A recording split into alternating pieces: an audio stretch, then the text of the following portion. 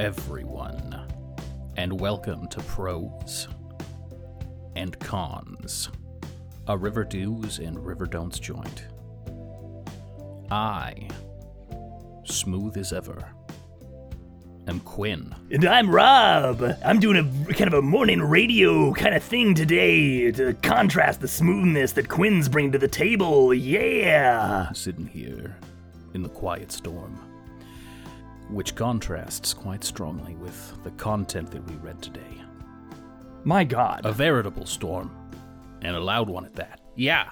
I'm excited about today's episode, Quinn, because it seems dangerous to make this declaration, but I think that these 3 chapters contain the weirdest shit that we've hit in either of these books so far. Mm-hmm. It is truly wild shit. Yeah, things get real weird. We're going into uncharted water here. We're not just putting world documents into chapters, we are adding unexpected new point of view characters that are handled in very weird ways. Both of the new POV characters this time. We're having, both some real weird new stuff and some, incredible leveled up versions of some of, the classic Ostao Fu in terms of, wasting time. It's a lot. I don't think that we can really do it justice. We really do have to go step by step and be crime scene blood spatter analysts about it, I think, to paint a picture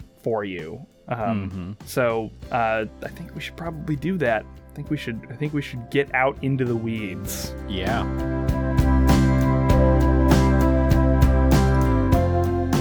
Chapter 3, Reggie. We alluded to this last time. We start Chapter 3 from Reggie's point of view. He's got a kind of unremarkable font. It's not really that evocative. It doesn't look like sports jersey letters, because that would have been too hard, I guess. Yeah. A little bit of a disappointment. So, you will need to correct me, Quinn, if I miss something here, or you have a different interpretation, because this was hard to figure out. Reggie seems to start the chapter out essentially directly begging forbearance from the audience, kind of admitting that his latest move was a dick move. But he's a point of view character now, so let's just bear with him a bit, please. And he lays out his long-standing competitive rivalry with Archie and some issues with his parents and stuff by way of kind of almost having his day in court for the reader. It's like he fucking knows that people are reading his section now. Well, but it's also very much like this. His whole time in this section is like his preamble, his opening argument. I don't feel like he ever actually gets around to the point. Like, he lays out some facts. The structure is fascinating. He starts out by sort of admitting some fault and saying, "Oh, I'm sorry." Then he goes on a long tangent about how much of a dickhead his dad is. You know I love Archie, but my dad was a dick. Yeah. And after that, he apologizes in a semi-way a second time for his comments to Archie, which is a strong Ostao move, certainly, to have the character apologize directly. First of all, having the character more or less directly addressing the audience rather than events happening in the story. Let me just explain my motivations, please. That's a good Ostao thing in the first place to fill up time, but to have him do it a second time after a brief aside is pretty brazen.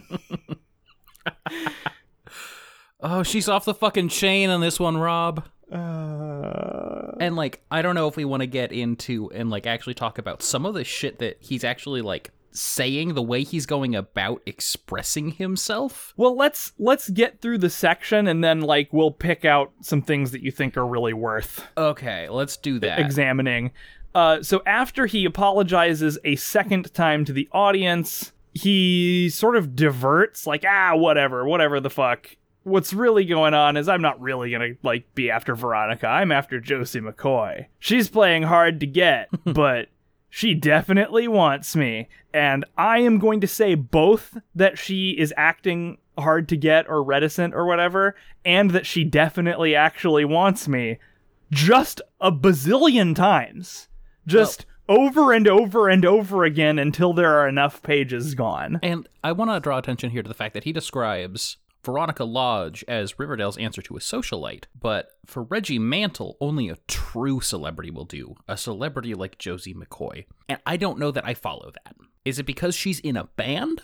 Because I don't feel like the Pussycats have the brand recognition or the name recognition that the Lodges do. I think you're right.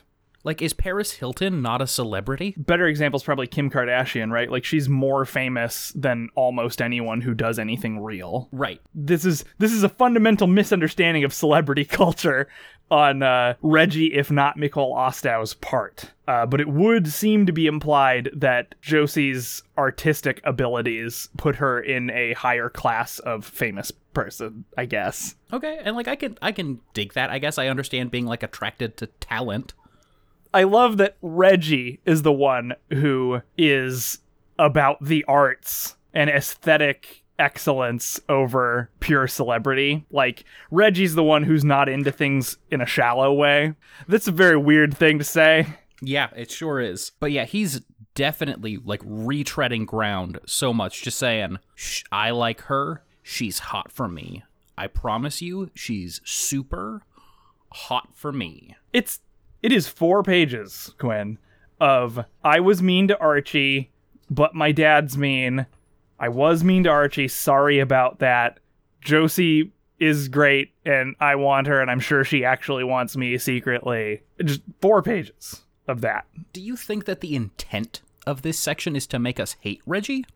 I don't know, but the effect of both this passage and everything we've seen of Reggie basically in the TV show so far, not perhaps hate, but has been to render us frustrated with Reggie at the very least. Right.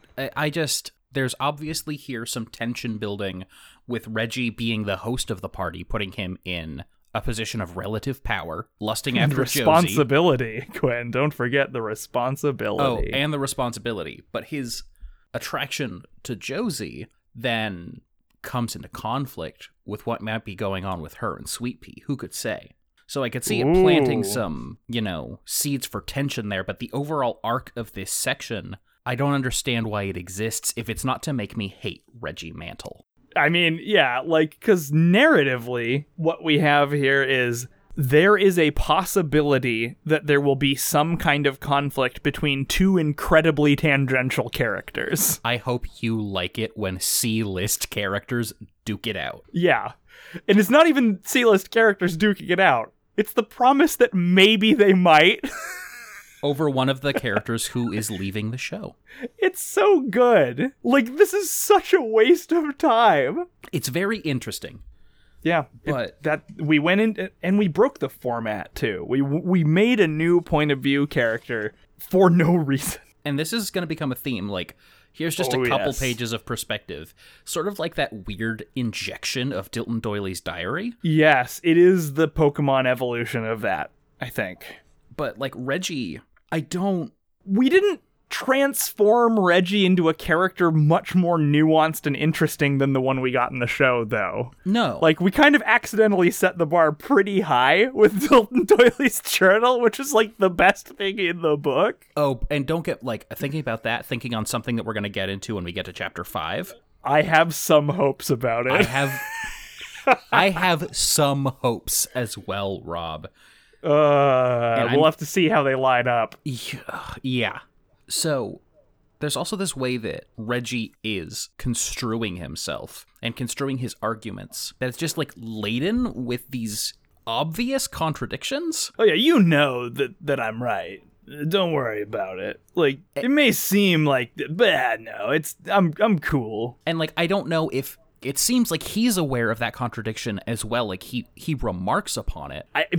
But those contradiction, he recognizes it and then just moves on as though, the contradiction doesn't matter. It's not creating tension or depth or nuance. He just says shit I know I have a rep for being cocky, a little too aggro, but as captain of the Bulldogs, I just think of that as leadership. You obviously recognize you're an asshole. You can tell that. Well, but just sort of having the contradiction on full display and then just moving on, Quinn, it's beautiful. It's like a Fibonacci spiral, because this is how Osto handles the story. Reggie is handling his own emotions and character traits like Osto handles the story. It's like poetry. It rhymes. It rhymes.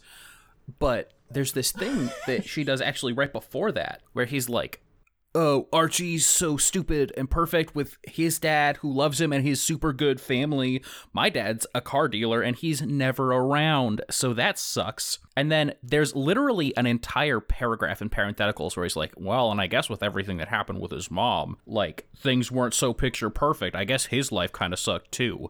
But I'm going to continue projecting this image of Archie as having had this, like, picture perfect sitcom life and attack him for that. Reggie's chapter is a Trumpian monologue. It is, yeah. Like, it's just like, here are things that don't work and don't make sense together, presented like there's no problem, and I'm just moving on. It's a lot to take in. Yep. And then it gets weirder, so buckle your safety belts, because now we're switching to Betty's perspective. Fuck. And we do have a nice, like, handwritten, like, kind of penciled or ballpoint font for her, like she is writing in a diary. And not only is that for the name Betty, like her chapter section is in a handwriting style font, for it is in fact a diary. Somehow the diary framing device has gotten way worse from the day before. Oh, we'll get to that. Because, like, what the fuck is she writing in her diary about this stuff for? We'll get to that. Yes. Because it's like, yeah, it's a diary. Pfft, whatever. And, like, everyone else, you just get the stream of consciousness. And, right. like, it makes more sense as a stream of consciousness. It absolutely does. Let's talk about, like, the literary merit of diaries framing devices in a minute. Yeah, but let's... Something just in terms of the use... whether it's merited or not, the use of the framing device and the use of, like, squeezing these extra bits of perspective from minor characters in has a side effect that is important to point out, I think. Okay. Which is that doing these headings and the breaks between them squeezes a tiny more bit of blood out of the white space stone. We get a few extra lines of space in the book that don't contain words. Because you get 2 breaks, like that wave separator, 2 breaks. Yep. And then 16-point font probably. Yep, large heading. Then a return, and then Dear Diary, a return. You just blast out like 10 lines. Yeah, you're writing something that's not full chapter length, not worthy of a whole chapter, but it gets a whole chapter's worth of page breaks. And Rob, I'm going to tell you, when I was scanning through this to figure out how long it is, I think it gets worse in the back end of this. I'm so excited. We're like 20% into this book already, right? And we've read up to chapter 5. There's like 32 chapters, so at some point the pace is going to pick up.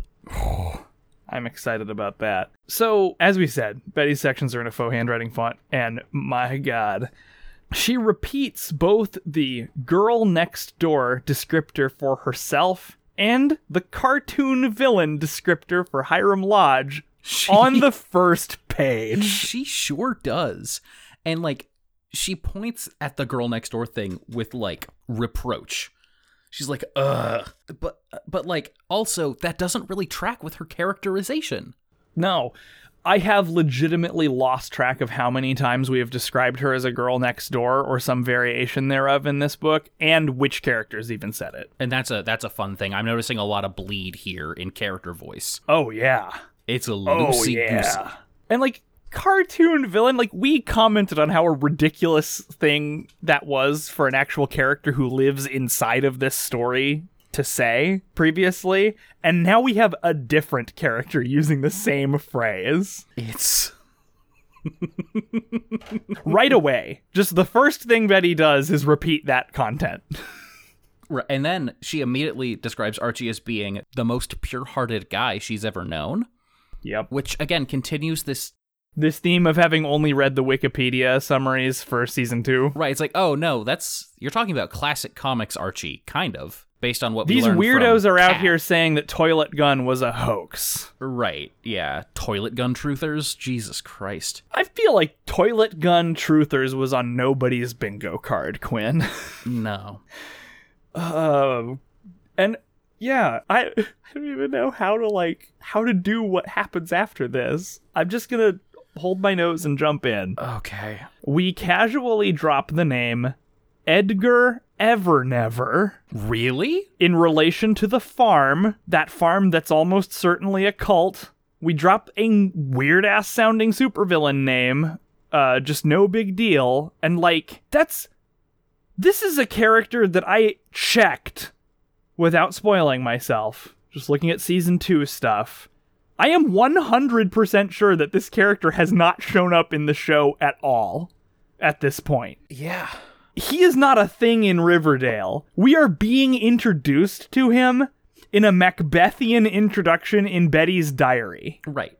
Because we've heard about the farm. The farm has been a thing. Just very little about the farm at this point, though. And it's like, obviously, it's kind of a cult. You remember those fucking Halcyon days where we thought that they literally just wrote Polly off the show and forgot about the farm because they went like 9 million episodes without addressing it? Oh, God. And then we got back to like the original 13 episodes because obviously the middle of season 2 was filler, and like all of a sudden the farm was important again after like forever. I really did like the episode where Archie and Jughead had to go get their driver's licenses, though. Oh, you mean Badman and Postboy? So, and like, she's just dropping a bunch of stuff here about Edgar Evernever. Yeah, that like, for example, her mother is apparently obsessed with him and is reinventing herself to fit with his new age charlatanry. Right. Which, let me just say, sounds a lot like something that would not be put in this book were it not also true in the TV show, right? Like, right. Ostow is just spoiling season 3 here. I am getting that sense, and this came out in 2019, I think. Yes, the book came out, yeah. And so I think it's retroactively pulling threads from season 3. So we're getting some weird teasers for shit. Yeah, it's so fucking crazy. This book was published after the 3rd season aired, so at least part of it was written after at least some parts of season 3 were aired. And Ostow is not even trying to make this a thing that makes sense in chronological order. She's writing that Betty already knows this guy who hasn't shown up in the show yet. So basically the only conclusion I can come to here is that anything that was on fan wikis at the time of her writing the book is fair game for the book. And that is unbelievable. We're on some Kurt Vonnegut-ass shit here now. The levels to this. Like, especially because you are showing up, you're reading it. At this rate, the 3rd book is not the Maple Murders. The 3rd book is Riverdale, Timequake. This thing where, like, from a metatextual perspective, they're expecting you to have watched the 3rd season by the time you're reading this. But because we are actually timeline purists and not release order purists, we're going into this, we don't know anything about Edgar Evernever, but clearly she expects us to have this familiarity because she's being so, like, surface level with what his deal is, because we're just supposed to kind of know. Oh, yeah. Yeah. No, it's unbelievable. This and some obvious stuff later, which we've already hinted at, there's no way that Nicole Ostow is allowed to do this genuine violence to the characters of the show. Like, this has to be crazy shit that happens in season 3 that she's just dragging backwards in time.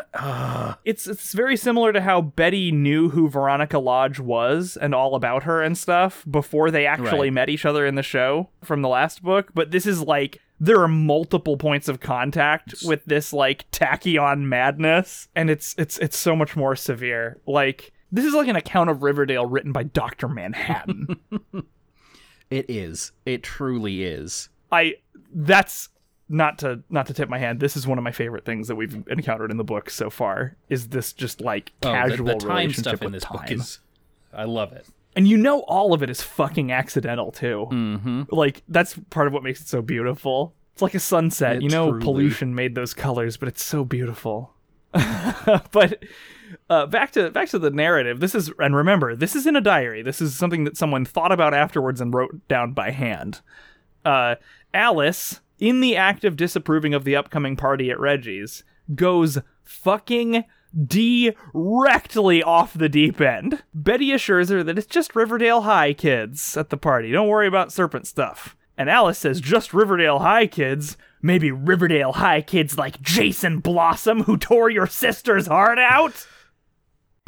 Oh, you mean like Archie Andrews, the murder boy? Pump the fucking brakes. She just brought up her daughter's murdered fiancé out of nowhere and apparently blamed him for his own murder 2 seasons after it happened. Alice Cooper has had 2 goddamn seasons to process what happened, and somehow she's bringing up this murdered child as like ooh, yeah, the Riverdale kids can be bad too, because he made Polly sad. Meanwhile, we are told a paragraph ago that this is a phase of Alice's life where she's obsessed with the farm, which means that she's very in line with Polly. But she still completely disapproves of Polly's, romance, I guess. It is so, it is just all over the place. There's been a lot of character work that has gone into Alice Cooper. It's been inconsistent at times, like every character in Riverdale. But I thought that for the most part, she had sort of gotten over the hump of being, the hyper-controlling mom. We have some, season reset problems, some Samus Araning of her character development here and there. But it does seem like each coat of paint at least partially stays on. So this is fucking wild, what happens here. And it makes absolutely no sense. And do you know how Betty responds to this? Oh, she goes off. She just fucking goes to town. Betty literally screams a quick plot summary of the first 2 seasons of the TV show at her mom. It's fucking exquisite. Something I love here is you can tell that McCall was really having fun with the format in terms of, so this is a diary, which means not only do I have access to Betty's thoughts, but I have access to what she's written down, which means she's underlining things for emphasis. Oh, I have an underline count at the end. Don't you worry about that. Who do you think I am? Yeah, she just basically bullet points the first 2 seasons in an accusatory, shouty manner. This is Maid and Butler dialogue to the nth degree. It is 2 characters very mad and shouty at each other about stuff they have already known for months and is not presently relevant to anything. The garbageness of this passage is fucking breathtaking. They are angry about the plot of the show that they were characters in and are yelling at each other about it, and she is writing it down in her diary afterwards. Just like real life. We then descend further into this fever dream by learning that Betty is now forging prescriptions and lying about seeing a psychiatrist. Context: Alice doesn't want her defending Archie in this upcoming rigmarole due to the trouble that it could get her in. She also manages to insert a line about how unacceptable it was that Archie never asked Betty out. What the fuck is happening? I am in awe of that. So this is just another just wild tangent. This is not a conversation. It's not about. It's just things that happened in the show being yelled at each other. They sort of blunt force shout their current character motivations at each other for a bit. Then Betty leaves for the party after Alice just sort of changes her mind a couple of times while talking. Yep. It is fucking surreal. I don't know if I've ever read anything exactly like this before. It reads like an outline of the emotional beats of a heated argument, but just with quotation marks instead of bullet points. They don't actually make it to these emotional beats and changes and swings. They just immediately keep having different feelings and different opinions in no sequence, just in this fucking game of Boggle. And they just say it out loud. It is one of the wildest things I've ever seen. I've never read anything like this, but I have seen The Room. The test came back. I definitely have breast cancer. Exactly. Leaves. It's exactly that shit. But to the prescription thing. Wait a minute. So we've gone from Vonnegetian to Wissonian? Yeah. I love this. Regarding the prescription, though, She explicitly calls out Adderall. And if she is forging Adderall prescriptions, she would be caught almost immediately. So there's this thing where, because Adderall is a controlled substance, it's a Schedule II substance, when a doctor writes a prescription for it, they need to make a triplicate prescription. So there's 3 copies that get made. There's one for the pharmacy, there is one for the doctor, and there's one for the fucking DEA. And when you go get that prescription filled, they need to cross-reference them. And if there's discrepancies between any of the 3, they flag it. Yep. So if she's getting access to Adderall, there's a huge ethical failure on the part of all of the people doing the prescribing of drugs here in Riverdale. Or the making of drugs, not prescribing. Yeah, it would just never happen. But that's inconvenient, so let's ignore it. And yes, as you alluded to, Quinn, the fucking underlining. There are 22 instances of a word or phrase being underlined, some in dialogue, some not, over the course of 6 pages. It's like reading old comics, where for the purpose of like maintaining aesthetic balance, I guess, they would bold and underline seemingly random phrases to like maintain the aesthetic harmony of a page. It is a lot of underlining. That is all I can say for sure. This is like brand names and celebrity and film references for Veronica in the first book levels in terms of like how many per page there fucking are. 22. Yeah, it's unbelievable. Keep it together. Chapter 4, Jughead. Okay, hold on. But before we get there, they do end with Alice motioning toward some even more horribler truth at the guts of Riverdale. Oh, you're right. How did I miss that? Horrible things. You're not ready, young one, basically. Yeah, horrible things have happened in this town, Betty, she said, her voice tight. More than you'll ever know. And then Betty's like, I mean, she's talking about the Lovecraft stuff, probably. Right? Because we've got serial killers like coming out of every orifice. We've got criminal conspiracies taking over the town. That's all, like, established. We've got native massacre founding the town and a fratricide and some incest. And yet worse things to come. Shoggoth box. It's gonna open. Gotta be. Chapter 4, Jughead. And you know this is gonna be good, because it starts out with, and I quote, "I'm weird. I'm a weirdo." In Italian. Those are the first fucking words. I had to stop for a minute when that happened. I did too. What a gift. I'm weird. I'm a weirdo. She was paid to write this book. Classic Jughead. Oh my god. Oh. He then refers to himself as Riverdale's own J.D. Salinger. Well, and it's like, wait, hold on. Do you mean J.D. Salinger or Holden Caulfield? Because he could mean either. I don't even know anymore. He could mean either. And I feel like Holden Caulfield is slightly more appropriate in this context. Jughead hasn't written a fucking book. Right. He talks a big game. Yeah, he does. Oh, God. Now, okay, my next point is hugely pedantic. I need to just get that out there. But what is this show if not hugely pedantic? Jughead gets one of the serpent laws wrong, folks. He says, and I quote, "A snake never sheds its skin." This is not only a misquotation of the law, a serpent never sheds its skin, it is also factually wrong. I have seen snakes shed their skin with my own 2 eyes, Jughead. Uh-huh. Just fucking it up. Which kind of put me in mind of like how weird it is that they're like one of their laws is like a serpent never sheds its skin. So one of our laws in our animal theme gang is how we are not like the animal. If real snakes were strong, they wouldn't do it. It's only because they're weak. The platonic ideal of a snake does not shed its skin. I see. It's like how Vince McMahon hates when people sneeze because that's them being unable to control their body. Right.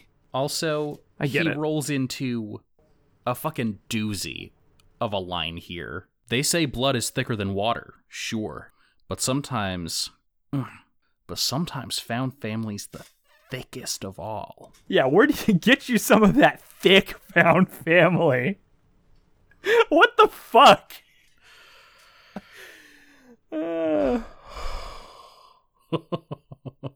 I just like there's basically just a cringe parade in the next passage here, basically up until he runs into Ethel. Oh my god. Yeah, the whole thing is like I couldn't even take notes on it. It's just everything. Like, want to just pick out some choice bits of cringe as we go through Jughead's inner monologue as he rolls up on the party? Sure. Like, he talks about the party. He's dropping a bunch of references.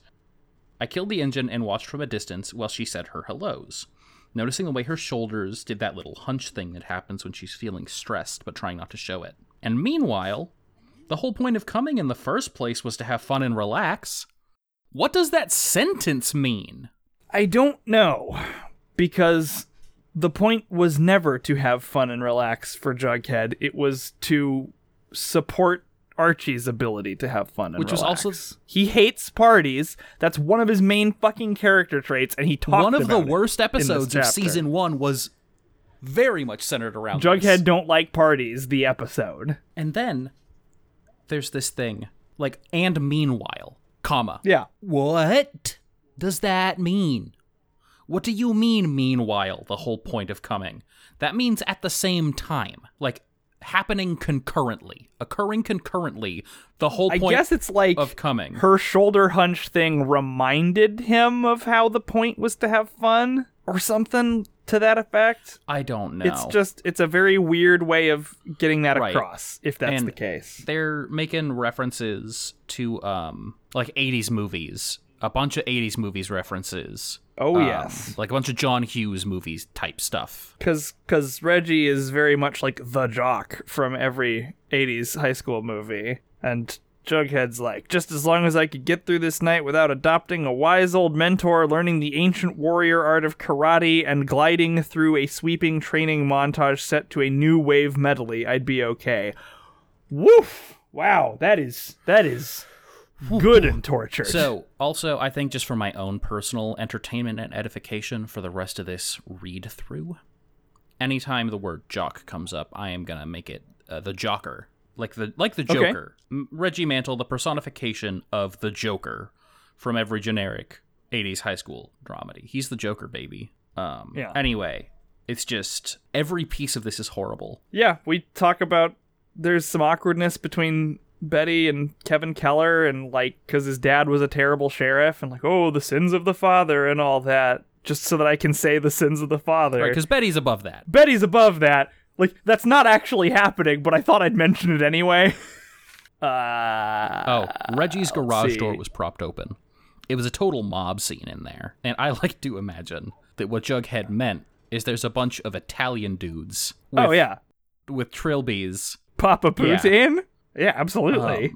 Like, I instantly thought of that, too. Like, if anyone here has seen the excellent sketch comedy show I Think You Should Leave with Tim Robinson, there's an entire sketch about a guy who tried to make a mob movie and who was trying to get rid of all of, like, the memorabilia that he had acquired for this failed mob movie, and I just get big that guy vibes from that image. But yeah, it is a lot of weird shit for 1, 2, 3, 4 pages before Jughead runs into Ethel Muggs, and like the first like thing arguably happens in the chapter. I mean, I'm sorry.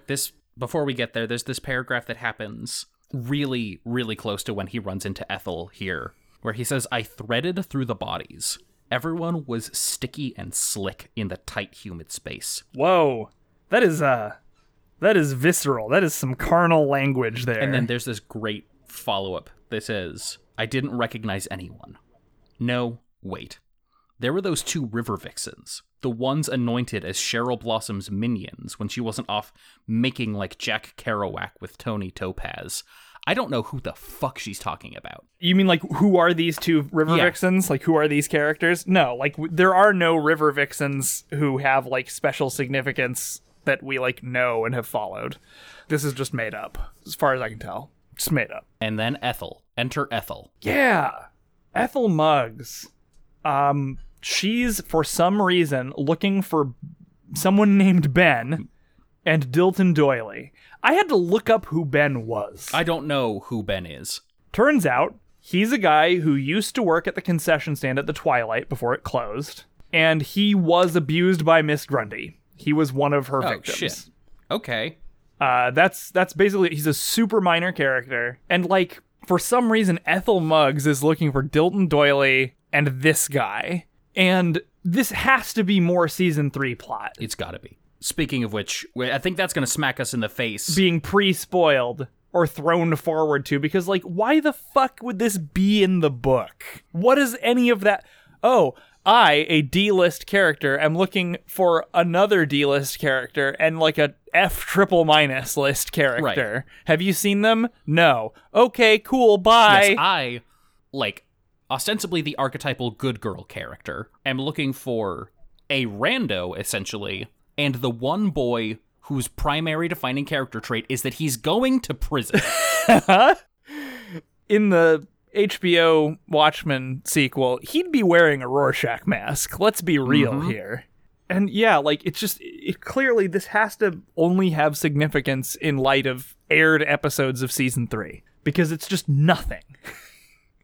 Anyway, then Jughead walks in on some pretty post-makey-outy looking stuff going on between Josie and Sweet Pea, and they impress upon him a need for silence. And that's the end of the chapter. So, like, if you want to, like, keep track, this chapter is Jughead mentally sucking his own dick about how outsider and weird he is, and making really clumsy, really tortured, generic movie references. Not even references to, like, specific movies. References to kinds of movies. Then Ethel Muggs looking for 2 characters that we don't know any reason why she would be looking for, with no further information. And then, yeah, like, maybe Sweet Pea and Josie have some sort of romantic thing going on. You forgot that's an incredibly chapter. Important thing, and that's that somebody vomits in a ficus. Oh, yes. I did not note the super significance of somebody vomiting in a potted plant until the next chapter, but you're right. This is a bit of stylistic flourish that fucking sends me into space. But we'll get to it when it hits, when the other shoe drops, when the other puked plant drops. And we do get confirmation from Josie that gig she was talking about is tomorrow night, which wasn't really clear to me in the first chapter. I thought it was the timeline was I thought that it was compressed, like they're going to go hit the party for like an hour and then go play their show. Lest we forget, the first Riverdale novel took place over the course of 24 fucking hours. Jesus Christ. All right. But chapter 5 is here. Oh, is it ever? I'm so excited about this. This is so full of promise. I'm so scared that it'll all be squandered, but for now, chapter 5, Ethel Muggs starts in on some insane cult ranting about someone named the Gargoyle King. And a game that they play together. She implies that, she says that the Gargoyle King challenges his followers and they must rise to the occasion and prove their worth to him. And she implies along the way that Ben and Dilton are involved in some way, so that's why she was looking for them, and that she has become romantically desirous of both of them. What the fuck is going on? This, again, 100% must be season 3 plot that's being used here, because you can't just do this. If you can't just say, oh, this minor character is in a weird cult and, wants to bone down on these random other characters. What the shit? The fucking balls on Nicole Ostow, if that is true. If she just made this shit up whole cloth. There's no way that's true, but I would fucking love it if it was. It is not the case. This has to be season 3. But, if it weren't, this would be the most magical thing we've ever seen so far. They're playing the game in Dilton's bunker. So... that means we get to see Dilton's bunker in season 3. Obviously... we get to go there. Obviously, all the evidence of his crimes are in there. And, I'm so excited to see it. I'm going to call right now that this is this is a game of Dungeons and Dragons that they're talking about. I am getting powerful Dark Dungeons vibes here. It's gonna be so bad. It's gonna be so bad. I am absurdly excited. If Season 3 is a chick tract, if Season 3 does a Dungeons and Dragons is evil and occult plotline, I mean, this will have all been worth it.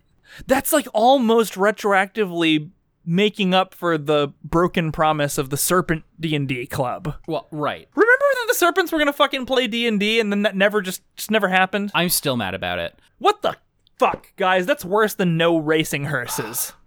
But We're never gonna let any of those things go, are we, I want Quinn? the Dragula. Yeah, no Dragula, no D&D, no peace. So, is kind of what we're saying here. Abso-fucking-lutely. I do want to point out that you talked about Chick Track talking about how Dungeons and Dragons is evil and occult. And like, if you go to my Twitter, you'll probably find me saying some shit that sounds a lot like that. But I'm attacking Dungeons and Dragons from the left. Yeah, you're not attacking Satan. You're attacking the game for its racism. Yeah, exactly. And it's Monopoly. Satan is welcome at our gaming. Yeah, table. any fucking time, bro. He's a cool dude. Just, there's better games out there. Yeah, like a fucking ton of them.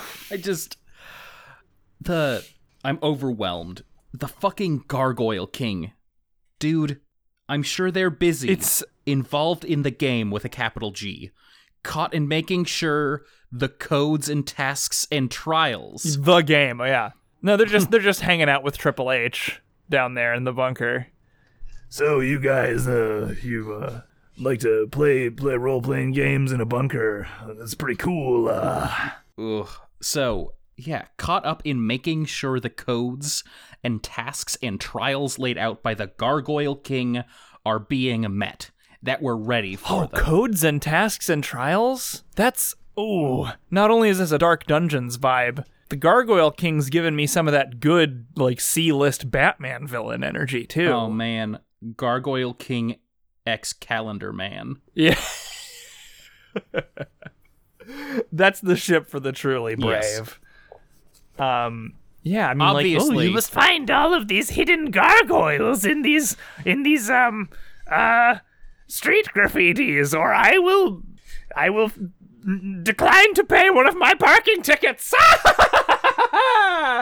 Gargoyle King. All while Triple H watches. Yeah, that's where it gets real weird. And then This is so exciting. I can't handle the end of this passage too. The end here of her section. You can do the honors. I know eventually I will rise to the next level. I will be made whole. And Dilton will see me as the queen we all need me to be. We all need her to be. Holy shit, what is happening in this goddamn book, Quinn? I don't know. You know what part of the vertigo here is that the actual plot of the book is people go to a party, and this shit in Betty's section and Ethel's section that's just out of nowhere is so much more interesting than the actual story. I would love to know what's going on with the Gargoyle King, or with Ever Never. Yeah, please. Instead, we've got one ruined ficus. They're giving us these meager crumbs. Can you imagine if this was what started the book? God damn. We do come crashing back to Earth, however, with Veronica to wrap up the chapter. Veronica arrives at the party, despite having already arrived with Archie, because we're doing this POV thing, and this allows us to describe the party for the 4th time in the book. Awesome. There's also this weirdly satisfying and equally infuriating callback to Jughead's detail about someone puking in the potted ficus. She sees the puking happen, which locates this chapter slightly earlier in time than Jughead's previous chapter. Yeah. She also mentions the John Hughes stuff, but she name drops him. And that's okay for Veronica. That works for Veronica. But like, yeah, this stylistic flourish of like, oh, in case you wanted to know exactly what timeline, where like it's a fucking heist movie. I cannot wait to see the YouTube cut of all of the That continuous shows it all parts. happening at Yeah. once. Yeah, amazing. Yeah, it's just that flourish is for a story with a lot more going on in it than this. But she just does it anyway. This is just some rando puking. It's It is. the It is in fact second that. most exciting thing that happens at this party. Yep. You mean besides what Ethel is thinking about? Well, Are we technically counting that as a thing happening at a party? I was more talking about like the building heat between Archie and Reggie. But if we Okay, don't sure. count that, like if Which we're, is eclipsed by what's going on in Ethel Muggs' head. if we're allowed to count what's going on in Ethel Muggs' head, it's like that's way at the top, and then everything else is like so many tiers down that it's not even fair. Curve-wrecking outlier. So, yeah, she then overhears Betty trying to calm Archie down about the shitty stuff Reggie said, and thereby finds out that Reggie had said to Archie that he was going to keep Veronica company while Archie was in jail. The main four all run into each other and decide that the party sucks and that they should go to Pop's. Now Veronica catches a glimpse of Betty's prescription bottle and also notices how Betty is trying to not let anyone see the prescription bottle, so the plot thickens, I guess, on that. But, like, this is the breathtaking thing. You know, we're, like we alluded to, we're at least 20% into the book now. And all that has truly happened is people went to a party and decided it wasn't a very good party. That's the plot. Uh-huh.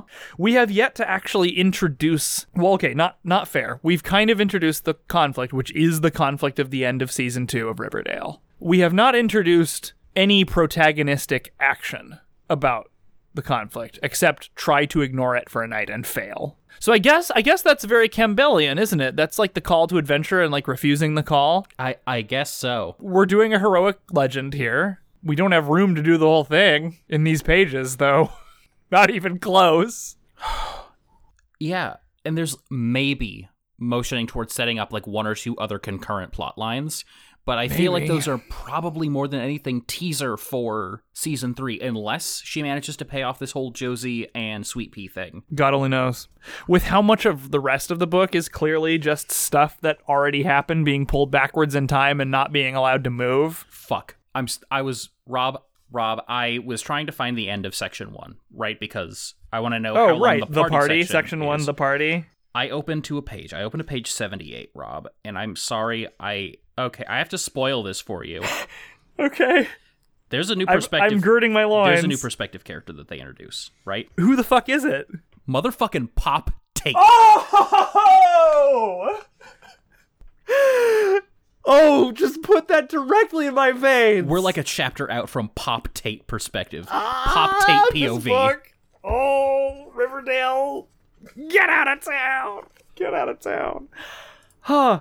Okay, some housekeeping before we go. Verona counter. This is a sad, lame, weak Verona counter.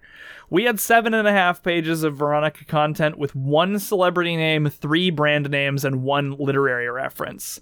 I'm not even going to do the index on this because it's going to depress me. Osao is sleeping on the job when it comes to Veronica at this point. Like, we are not getting adequate references. And it makes me sad. I can't. Yeah, it's sad. But we can hold out a little bit of hope, Quinn, because there's one other bit that we have to handle before we say our goodbyes, and that is Venom Watch 2020. Hashtag Venom Watch 2020. Woo, woo. Now you're obligated to do that every time Oh, I yeah. say that. I'm sorry to say, but yeah, one of the most significant things in this book is their rival Venom, which of course has not shown up in this, but we did get confirmation that Josie's concert is the following day. So we can hope that more details will be fed to us as we approach our day of reckoning with Venom, whatever the fuck that is. And that's one of the things that's really pulling me forward. As though we need more things pulling us forward at this point, because this book is insane. Yeah. It follows the pattern of season 1 to season 2 of Riverdale really well, actually, in some ways. Like, it's much more indefensible and much more full of madness. Yeah. I'm excited to see where this stuff goes because there is potentially so much going on. She's throwing a lot of spaghetti out. So much spaghetti. And like that spaghetti's all over the timeline too. It's like weird temporal spaghetti. Oh, yeah. Oh, yeah. And what's going to happen in the later part of the book? They're going to go into they're going to go to the lake house. To try to They're gonna somehow dig prove around. Archie's innocence, which they won't. Exactly. They're going to try to find evidence, and they're not going to find anything. Yep.